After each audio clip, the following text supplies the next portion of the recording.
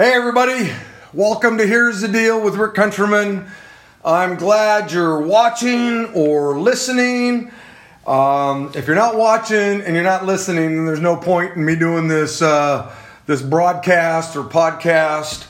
But thank you to all who leave messages or you share this on the broadcast or you leave a rating on the podcast. I had a ton more ratings this past week, and that helps. So if you're listening on the podcast, make sure you go on there and give me a 5-star rating. Okay, I don't want anything less than a 5-star. All right, and that helps get the word out. And anyway, thanks for joining me. Sorry about last Wednesday. I had a funeral that I had to do, and so I wasn't able to do the podcast. And I know that bummed a bunch of you out. Bums me out too. But I got Gordon back. Gordon Rumble's going to be here. One of the pastors I get to do life with and serve with. And in a little bit, we're going to be talking about the Great Tribulation period, the 7 years that the Bible talks about. And man, it's going to be good. But before I get there, you're probably wondering, what's this thing?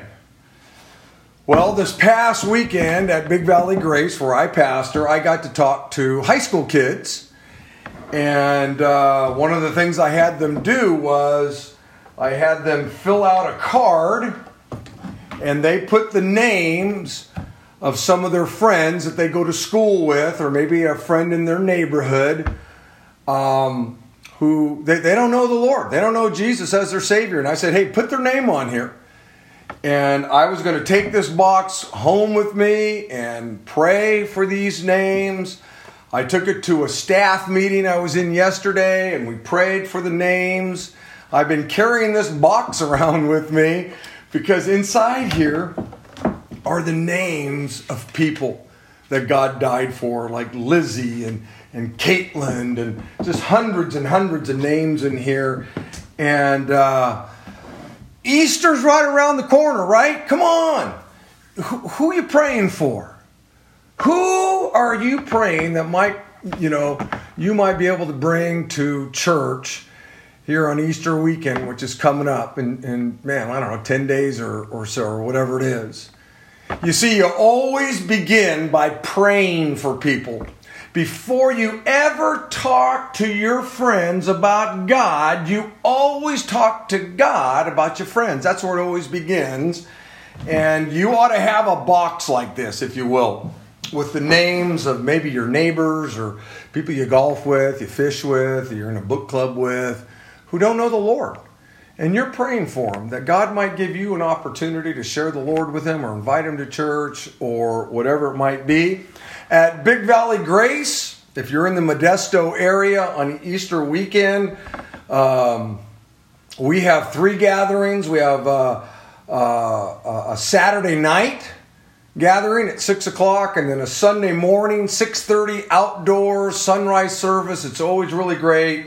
And then we have a 9 and 11 o'clock on Sunday. And I'd love to have you come.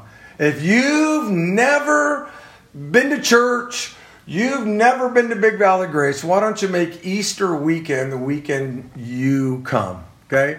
That's Saturday night, the 16th, Sunday morning, 6:30 or 9 and 11. Love to have you there. Maybe you live in Ceres. We actually have a Ceres campus. It meets at downtown at the Ceres Community Center, and there are 2 services there, 9 and 11. And like I said, I just want to challenge you. If you've not been to church, or maybe it's been a long time since you've been to church, maybe COVID got you all goofed up or whatever, why don't you make Easter weekend the weekend you go, wow, I'm going back and going to fellowship and be with people, okay? So, my friend, Gordon, come on over here. Because I want you to know something that's just transpired today, and I want you to know a little bit about how it kind of works when you're in ministry. So this is my friend Gordon Rumble. Slide over a little bit more, okay? Get you in the camera picture there. Okay. So maybe an hour ago, somebody who serves in his ministry, a lay person, passed away tragically. And so as soon as Gordon is done here, he's going to go and he'll go to the hospital and he'll begin to love and care and pray for people and all of that. And so we wake up every day and you never know what's going to happen. Amen. You don't know what's going to happen. And that's my transition into our topic on the Great Tribulation period, okay? Because there's coming a day when we're all going to wake up and we're going to brush our teeth, I don't know, comb our hair, get ready for work. Maybe we're going to get ready to go out golfing. I don't know. Maybe it'll be at the end of the day. We come home, think we're going to have dinner. Maybe get ready to take our shower, brush our teeth to go to bed. But things are going to change. Things are going to change radically because the Lord is going to come and it's going to usher in this great tribulation period. But before we get there, there are a couple of major viewpoints, okay, that good Christian people, believers, theologians see differently as it relates to the end times. And I want Gordon just to quickly tell us what maybe the three major viewpoints are of the end times. Well, the tribulation period is a period that God has set aside to discipline Israel for the rejection of his son, and it's also to bring judgment on unbelieving world. And so the three views, we call it premillennial or pre-trib. That means that the imminent return of Christ can come right now, and the blowing of the trumpet, and we can be caught up right now. I would probably lean during looking at it that way. And by the way, so would I. We would both think that's what's going to happen. In fact, you better. Hey, here's the thing. I'll be honest with you, and I love you if you're watching right now and you have a different view, and you're going to hear the other two views. We're brothers or sisters in the Lord and all that. To me and Gordon, it's crystal clear that the Lord is going to get us out of here, and then the tribulation happens. But what are the other two views? And we can all get dogmatic. I believe it because I just think the Scripture lines up in a better way that way. But the other one would be mid-trib. That means that Christ is going to come back during the middle of the tribulation period. The tribulation period is 7 literal years. And then there's the mid-trib is at the 3.5 year point. Right. That's when the Lord comes and takes his people. Okay. And then at the end of the tribulation, which they call post-tribulation, when Christ comes back, they call that the second coming. Then that's post-trib. Then we have amillennialists that believes there's not going to be any tribulation, no millennium, and someday God's going to just come back. But again, the three views, the Lord, he's the only one that really knows. Yep. But to me, the harmony of Scripture is the tribulation period. He's promised us that we flee from the wrath to come. And the way that the book of Revelation is set up, he gives us an incredible outline in the first chapter, verse 19. He says there, the things which you have seen. That's what John saw, the revelator on Isle of Patmos, the things that you have seen. That's the revelation of Christ in chapter 1. Then it says, and the things which are, that is chapters 2 and 3 is all about the church age. We're living in that church age. And then chapter 4, I call the rapture chapter, he tells John, you come up here. And from chapter 4 to chapter 19, there's no mention of the church again. That is a tribulation period. And so if you look at those chapters, chapter 1, revelation of Christ, chapters 2 and 3, all about the church age. We're living in the last day, the Philadelphia or Laodicean age. And then chapter 4 begins the tribulation period. But the real bad stuff begins in chapter 6.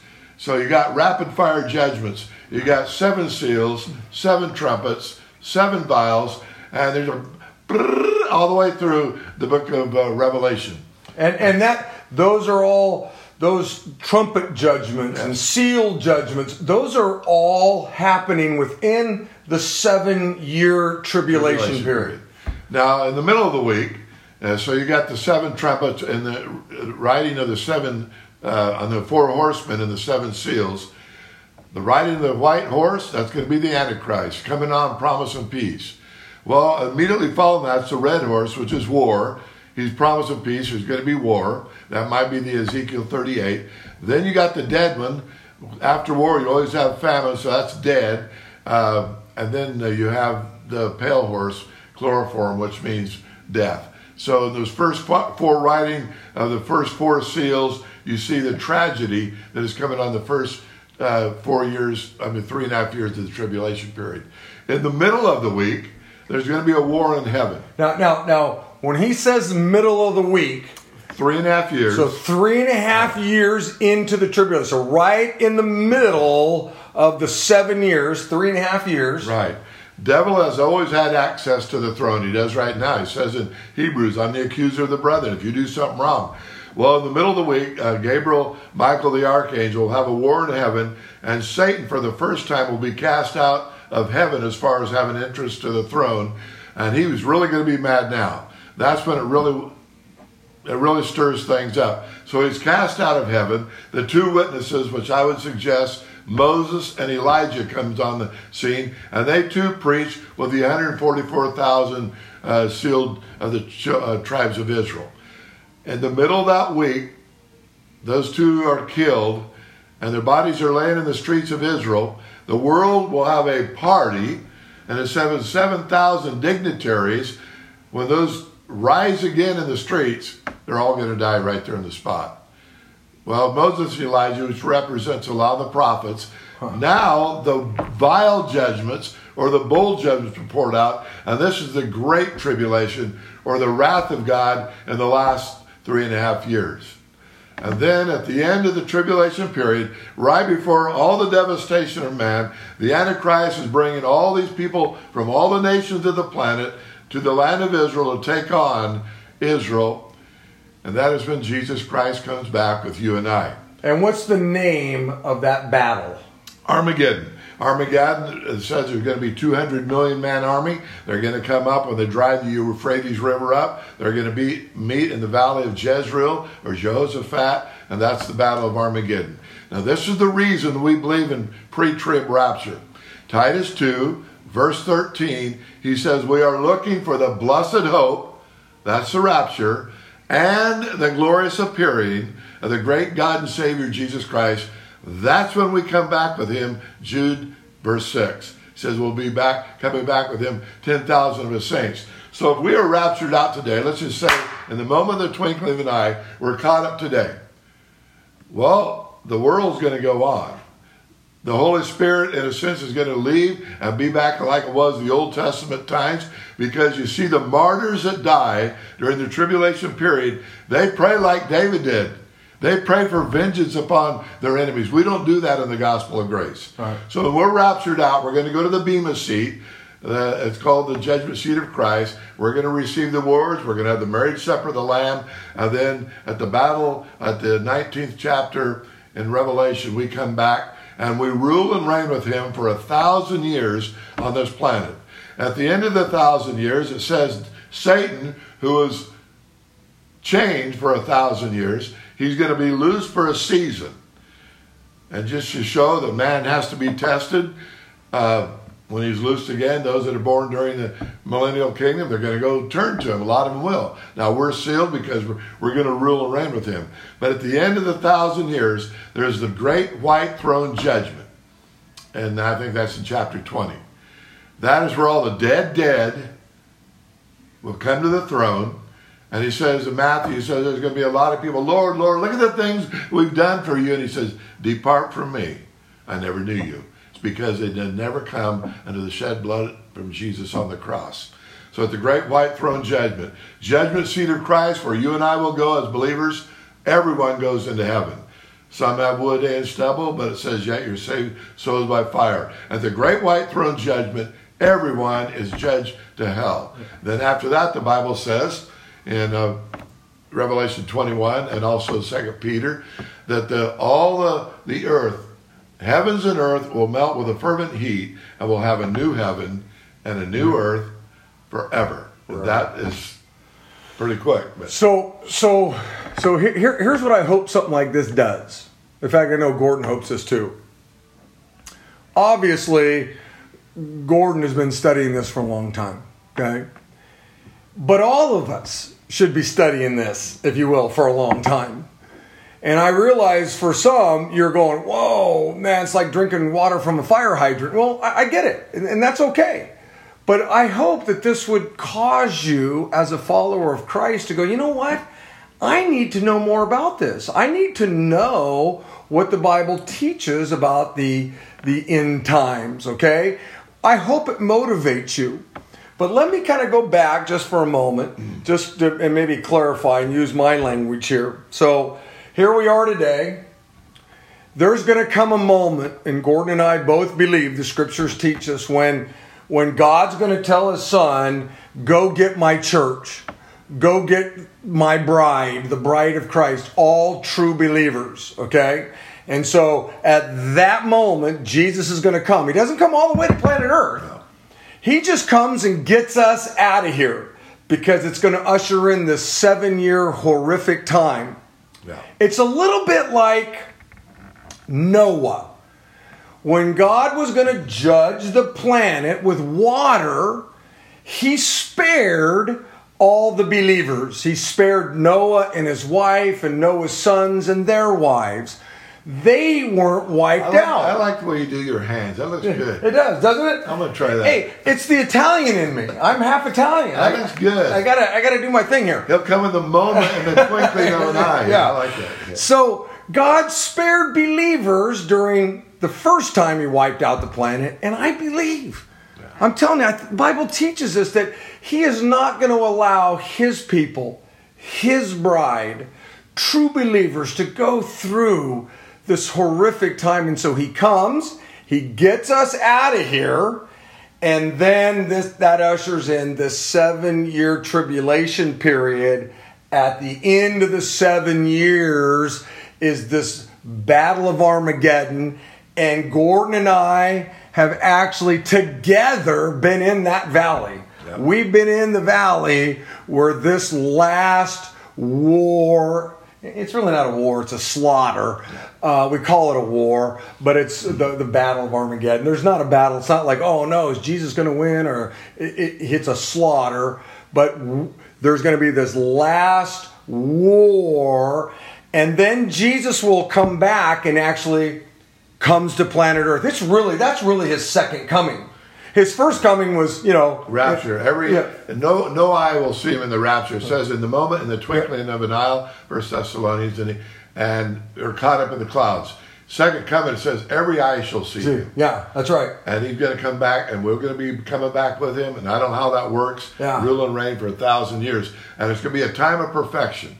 All the 4-letter words will be gone. You won't ever see all those 4-letter words. Every man will own his own house. It says one place, it says, and no man will say, I am sick. A child will die at 100 years old. So it'll be a hothouse effect like it was in the Garden of Eden. Man will live to be 1,000 years old again. Yeah. So it's a honeymoon that we're going to have with Christ for 1,000 years to see what it would have been like if man would have never sinned. So when you think about this 1,000 years after Jesus comes back, after the Great Tribulation period, okay, the United States of America has been around, 280 years, right? So imagine 1,000 years. That's a long time. Now, as it relates to eternity, it's nothing. But the best way we can kind of even grasp it is think about how long America has been here. And it's going to be, 3 times that length. Now, before we close up here, Gordon, what would be a resource, an easy resource for someone, a book? Okay. Is there a series of tapes? Or CDs or a podcast? Is there something that people could go to and get? Well, to me, obviously, the best is the Bible. And don't let people fake you out that nobody can understand Revelation, because he starts out there, he says, the apocalypse. He says, I'm going to unveil everything to you. So just read the book of Revelation. I did write a book on it. I'm not saying this to try to sell that's right. That's right. And it's a great book. You can go to Amazon, and I wrote a book on Revelation, but my cousin wrote a child's book on Revelation. I illustrated it. You would probably learn more getting that child's book, and you can see that on Amazon too. But start out. By the way, what's that book? What's the child book called? It's just called Up, Up, and Away. Yeah, Up, Up, and Away. Yeah. I'm going to tell you right now. for some of you, that'd be a great book. It's good for me. Yeah. But anyway, just there's some good people to follow. But the Bible's the best. Just keep reading the Word of God, and the Lord has a way. The Holy Spirit's really good at what He does. He'll keep revealing more and more to you. So just stay in the Word. So when you open your Bible to Revelation, as Gordon said, you got these three great moments. Yeah. You got what is, okay? Then you got the church, the seven churches. Yeah. And then you got what's going to come. Chapter 4 on is God supernaturally revealing to John what's going to happen. And you may need to read it once, twice, 10 times, 100 times. But really, if you do what Gordon said, there'll come a moment when you'll start to understand it. May not get it the first go around, but don't give up. And read the book of Daniel. If you understand and read the book of Daniel and Zechariah and Joel and some of those are all Old Testament prophecies, and especially the book of Daniel. Once I could understand that book, it just really opens the book of Revelation a lot too. And what I really like about the rapture chapter, when he said, John, come up, it says a door was open. The only time that door is opened again is Revelation 19, when Christ comes back and we come with him. So it's fun. The Bible is absolutely a joy to see what's going to happen. So, hey, thank you for tuning in. Okay, he's learning. I'm going to give him signals here. I'm also, a baseball coach, and so this helps when you use your hands a lot. Hey, make sure you share this with people. Let your friends know about it. If you don't have the podcast, get the podcast. That's where I want to push people to. And if you do get the podcast, leave a rating and and all that kind of stuff, a 5-star rating. And next Wednesday, I'll be back again at noon, okay? Blessings, everybody.